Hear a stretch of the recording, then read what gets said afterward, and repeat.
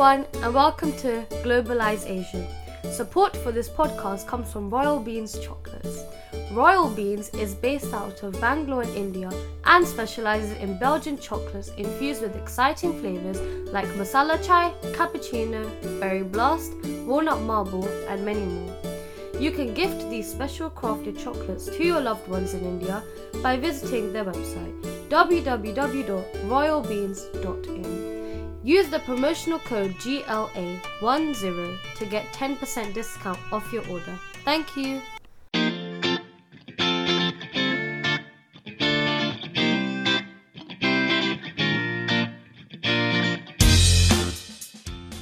Hi everyone and welcome to Globalization. We are delighted to present 4-episode series dedicated to the history on Indian women. We have collaborated with a passionate historian Ina Chabbra and together have attempted to celebrate women from all walks of life, religion and social status who have helped shape the history of Indian society. Today's podcast is a narration of some of the brave, intelligent and strong women of the Vedic period. So on that note, I pass you on to Vatsalam Malik and Ina Chabbra for today's podcast.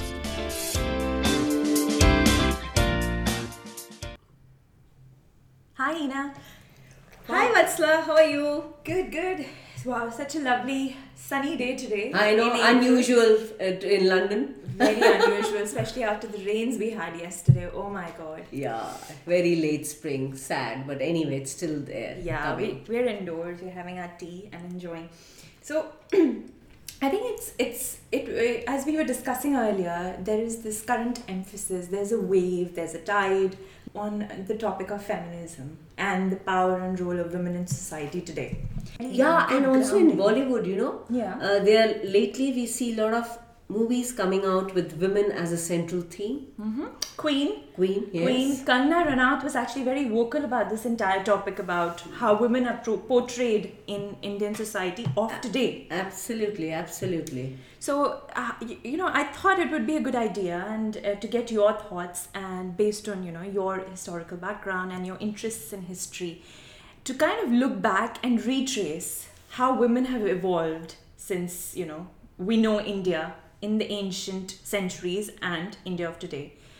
So, it was very strange, when I was teaching history back in India, the textbooks that are being taught in the schools or even later at the graduation level, what we study in history, references to women, whether as saints, rebels, queens, powerful women in the making, they're just very, very sketchy references made in the history books. So I would say that history was never taught. So there's an urge, I feel, that we should know more about what women were, what position they held of importance. Women holding an important role in the state, women holding important role as even a musician or a poet or saints like Mirabai.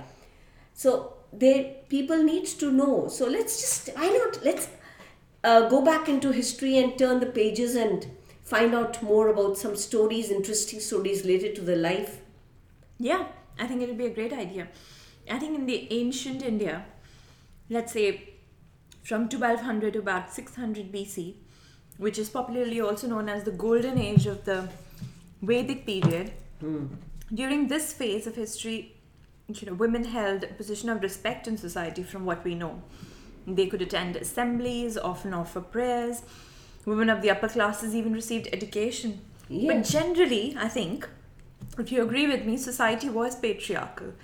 And the position of women was in fact very, very inferior to men. The great models of Indian womanhood was Sita, is Sita, I can say, who faithfully accompanied her husband Ram into exile and endured hardships and pain. And Devdutt Patnaik in his book on Sita refers to Sita as a single mother. That was prevalent even in the ancient times. She raised her 2 sons single-handedly. And also we can't forget the story of Savitri, who then followed her husband Satyavan when he was being carried away by Yama, the death god. But so impressed was Yama by Savitri's loyalty that he released her, Lord. Yeah, and women also took part in life of religion, though of course they could not officiate as priests, A few Vedic hymns are ascribed to women seers, and there's also a vast collection of poems ascribed to nuns in Buddhist scriptures. Gargi, Apala, Ghoshal were sages who wrote hymns. So the Bhadranayaka Upanishad tells the story of a learned lady called Gargi who attended the discussions of the sage Yagnavalkya, and she questioned him a lot. Gargi once argued so fiercely with the sage Yagnavalkya that he lost his temper and threatened to curse her. He replied, "Gargi, you must not ask too many questions or your head will drop off." To which Gargi said, "Just as an experienced archer would get ready to attack his enemy with 2 piercing arrows, so I assail you with 2 questions. Answer them if you can." Yeah, and it is said that the topics of her inquiry were so abstruse and esoteric in character that Yagnavalkya declined to discuss them in public. References are in many texts of girls attending lectures of gurus and mastering the Vedas. The most liberated women were the poets and singer of hymns dedicated to worship of Lord Vishnu or Shiva. Yeah, and you know what? Women could also do education, like they were in the Vedic period. It is said that they could recite and learn by heart the Vedic hymns, and then writing was started only when they were initiated into the 3 hours. So roughly the age of 15-16, they received education, and then was the stage of marriage. Well, monogamy was common, but polyandry and polyamy was not unfamiliar.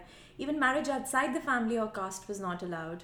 The example of polyandry was the 5 Pandavas marrying Draupadi, an example which everybody knows, really. Yeah, and you know what? There is also a cross-cousin marriage between Arjun and Subhadra. Then widows could remarry generally to the husband's brother. Wow. And many educated women, I think, followed teaching as a career out of choice. There's a special word in Sanskrit, the upadhyas, meaning the competent lady teacher. Upadhyaya, yes, Yeah. right. The competent lady teachers. And King Ashok, the great Ashok, sent his daughter Sanghamitra on a mission to Sri Lanka to spread the teachings of Buddha, and she became a famous teacher of holy scriptures. Atri was another lady student of Vedanta and was studying under the sage Valmiki and Agastya.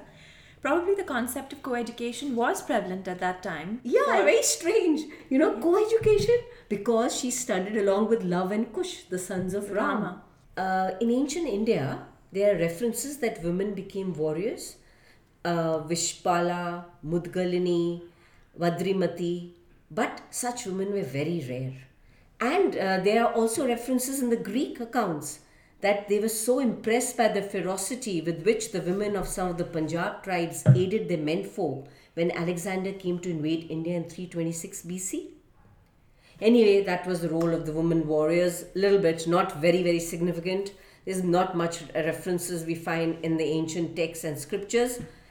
Now let's go on to the Gupta period, the 4th century roughly period, where the society is divided into rigid caste system. The Vedic period, we said, was golden, more freedom, more liberal approach towards women. Women held in respect, but now we see some rigidity creeping into the social format.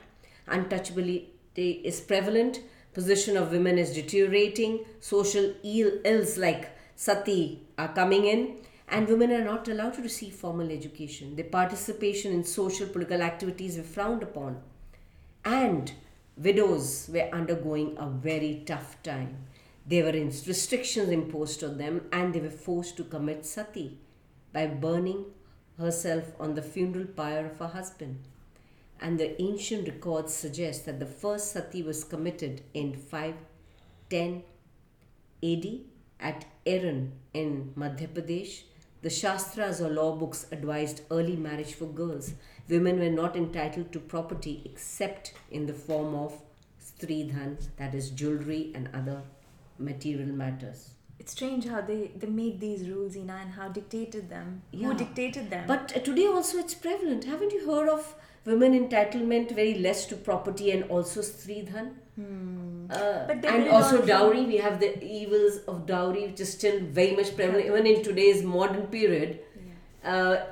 Whatever family, whether you come from the upper class or the middle class or the lower communities of society, Everybody It's garbed insists. under the subtle. Yeah. Minute the daughter is born, the first thing that comes to the mind of the parents is, oh, I have to put aside some money for her dowry, for a great grand wedding. She has to be given away. Kanyadan. The whole coining of the term Kanyadan also, I personally Very feel it's kind of, yes, it's a degrading term. Why should a girl be given in dan? Why? Yeah. So Anyway. going back in time again, there is an epic Tamil poem, Shilapadigaram and the Mani Malagai were written perhaps around the 6th century AD. Shilapadigaram, or the jeweled anklet, is the story of Kovalam and Kannagi. Kovalam, a wealthy merchant who fell in love with the dancer Madhavi, who was a lyricist and instrumentalist, admired by the community, and wasted all his money on her. Yeah, it said he became penniless. And after that, they did go to Madurai, where Kannagi gave Kovalam one of her anklets to sell. Typical, right? But the queen of Madurai also had lost a similar anklet. So Kovalam was falsely arrested and killed eventually. Kannagi proved his innocence after his death. Her anger was so great that the city of Madurai burnt down eventually. And the king, it is believed, realized the terrible mistake and he also fell dead. So these stories in the epic tell us about the power and valor of women. And the central figure of the first is the heroine Kannagi, whose heroic violence and reward take the unusual form of a curse on the city of Madurai. In ancient India, there was also a class of women who were not really bound by any rules or restrictions, and they only applied to the High caste wife. They have the prostitutes called Vaishyas or Ganika. And in ancient literature, the prostitute is described as beautiful, accomplished, wealthy, enjoying a position of fame and honor. She must master the arts, music, dancing, singing, composition of poetry, fencing with the sword and staff, archery, etc. Arthashastra, which is the text on statecraft written by Kautilya, suggests that the prostitute must be protected and supervised by the state. Special watch must be kept on brothels, and that the prostitutes should be enlisted in the secret service. Yeah, and a courtesan of a pleasant disposition, beautiful and attractive, who has mastered the art, has the right to a seat of honor among men. She will be honored by the king and praised by the learned, and will seek her favor and treat her with consideration. Let's talk about the beautiful courtesan of Vaishali, called Ambapali, I believe. Yeah, the Buddhist legend says that she was very wealthy and intelligent. And she was the most treasured possessions, one of the most treasured possessions of her city. She was the mistress of King Bimbisara of Magad. After listening to a sermon by Buddha, she followed him, donated a mango grove to his order. It was at this hermitage that the great sage rested for a few months. Buddha's respect for Ambapali is seen in the promise to share a meal with her. Yeah, and it is also referred that she became a Buddhist nun. And one of the most beautiful poems of Pali canon is attributed to her. She wrote poems in Buddhist scripture called Therigatha. The poem makes an analogy between physical and moral existence. That is, everything is temporary, nothing is permanent in life. Including her own. Yeah. And the poem goes something like this. My voice was as sweet as a cuckoo's, who flies over the woodland thickets. Now in old age, it is broken and stammering. Not otherwise is the moral of the untruthful verse. You know what? The Buddhism, as propounded and preached by Buddha, it is said that women were allowed in the Sangha.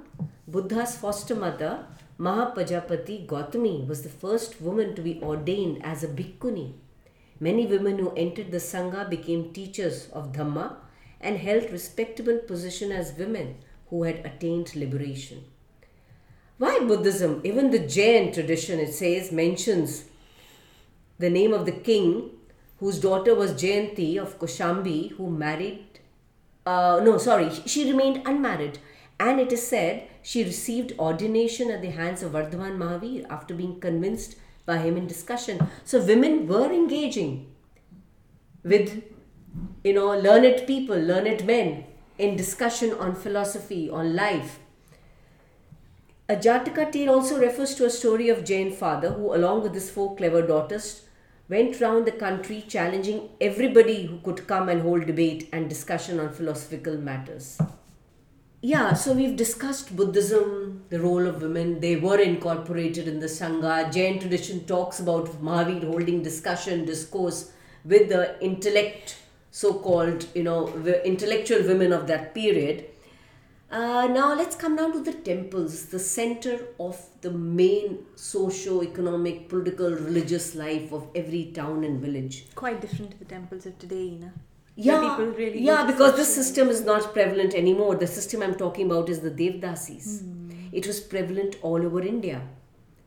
This title was given to women who served the deity in the temple.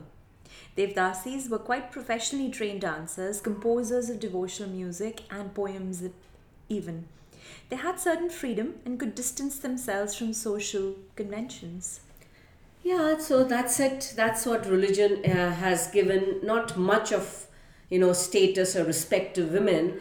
Well, now we will come across a different phase, that how the powerful, rich, strong monarchs of India at that time, the rulers, how they tried to give high status to the queen in the palace.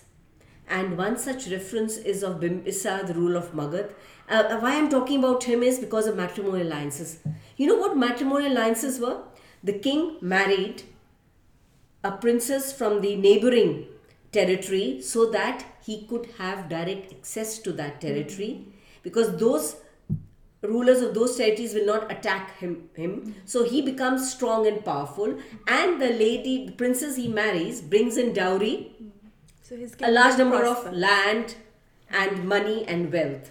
And as I said, Bimbisar, he had 500 wives. Yeah, and 4 of them are actually known. He married Mahakokashala, the sister of Prasanajit, the powerful king of Koshal, and he got Kashi as dowry. Chalana, a Lichavi princess. The Nepal area. Lichavi is the Nepal area, right? Right. Khema, a Madra, and a Vasava of Vidya. Yeah. These marriages helped him to expand his empire, which obviously was the case. It is said that he gave freedom to his wives to acquire knowledge and often consulted them in matters of administering the state. Yeah, and now Chandragupta, the most important ruler of the Gupta dynasty, the so-called the golden age of Indian history, married the Lichvi princess called Kumara Devi. For the first time, he and his son Samudragupta mention her by her name on their coins and inscription. And the sources clearly say that she was the first Indian queen to be featured on a coin. Oh. Well, this alliance helped Chandragupta not only to expand his empire all over northern India, nearly, but Kumara Devi also brought in dowry of the Magadha and neighbouring areas. She became the co-ruler of the Lichavi state along with Chandragupta.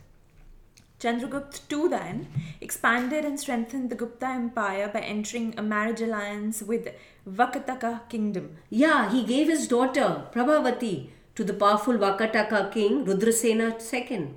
And when Rudrasena died, this young Prabhavati became the regent of an infant son, and the Vakataka kingdom became virtually a part of the Gupta empire, and she carried on the administration with great expertise. Wow. So what does that tell us about the Chandraguptas then? That the women they married, and if it was for pragmatic reason, for political correctness, they gave them good position and power. Otherwise, this period we are referring to as a period of a little dark age in terms of social status to women in general. They're not allowed to be educated. Sati is being practiced. Marriages are being happening at a tender age, child marriages. But when it comes to the women in the palace, and if she's from the important family, then the king feels, yes, I will give her status and position. Yeah. So the queens of the dynasties, Pallavas, Gangas, Cholas, and later, of course, the Chalukyas, helped in the construction of temples and even took active part in the administration. Their support and patronage to temple building and art indicates that they were in possession of huge amounts of money, or even had freedom to finance and construct large temples, Yeah. vihars. Viharas, temples, big temples and viharas. But they had access, yes, because they're part of the family of the royalty. Royalty. But the thing is that they were given the freedom to use the money if they wanted, and they were skilled artists. And it is said that they had very refined aesthetics, because the inscription on the walls of the temple tell us that the temples which were endowed by the queen were administered also by lady officials or a special committee appointed by the queen. Their decision carried weight and their governance was very firm. So this is very interesting, isn't it, Vatsala?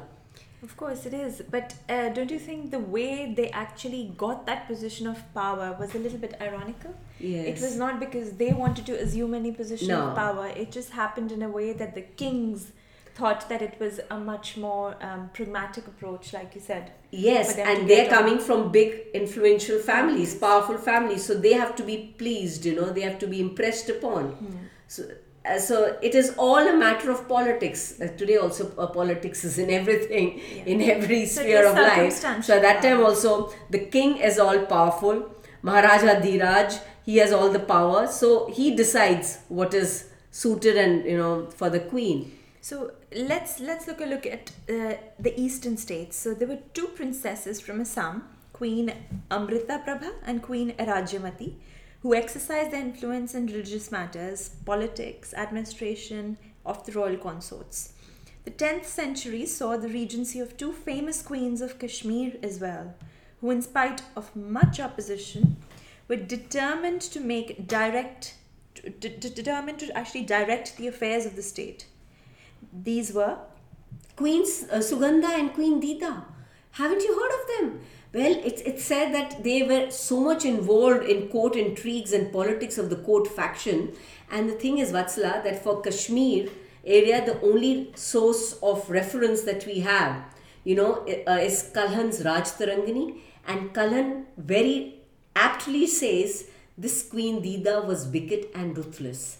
She was the wife of Khema Gupta and Utpala king, ruled Kashmir for some time after the death of her husband. And at the death of her husband, it is said she refused to commit sati. So she was a rebel queen and opting to rule as a regent for a son. So Kalhan referring her as wicked and ruthless probably could be also out of, little hatred that why this woman, who's getting the power is refusing to commit sati, which is a required social practice which she should be doing. So probably that is why he's referring her to be wicked and ruthless, because unfortunately this is the only source we have for that period. Yeah, so the definitions of ruthless don't quite apply in a similar way for a king as opposed to a queen, which is an important thought. So after having looked and retraced the Vedic history along with Chandragupta and some of the other kingdoms of India, it's clear that the ancient Indian attitude to women was in fact ambivalent. She was a goddess at once, and a slave, and a saint, and even a strumpet. Women idealized in literature and art, but women were in a subordinate position. Yes, they still remain subordinate. That is for true. And so that's the story of ancient India. We've covered, large parts from the Guptas, the Mauryas, and to some regional provinces and kingdoms of Assam, Kashmir. Wow, that was interesting. Yeah, and this was missing, in the textbooks. So isn't it nice if we've researched and done a bit of work on the position of rising power of women in ancient India? Definitely. No, thanks, Ina. That was Thank great. you, Vatsala. Great. Hope you enjoyed listening to this episode. You can catch all upcoming episodes on the website globalize-asian.co.uk or via your iOS or Android devices. Also, if you wish to join us as a speaker and share your story, please do drop us a message via the contact form on the website.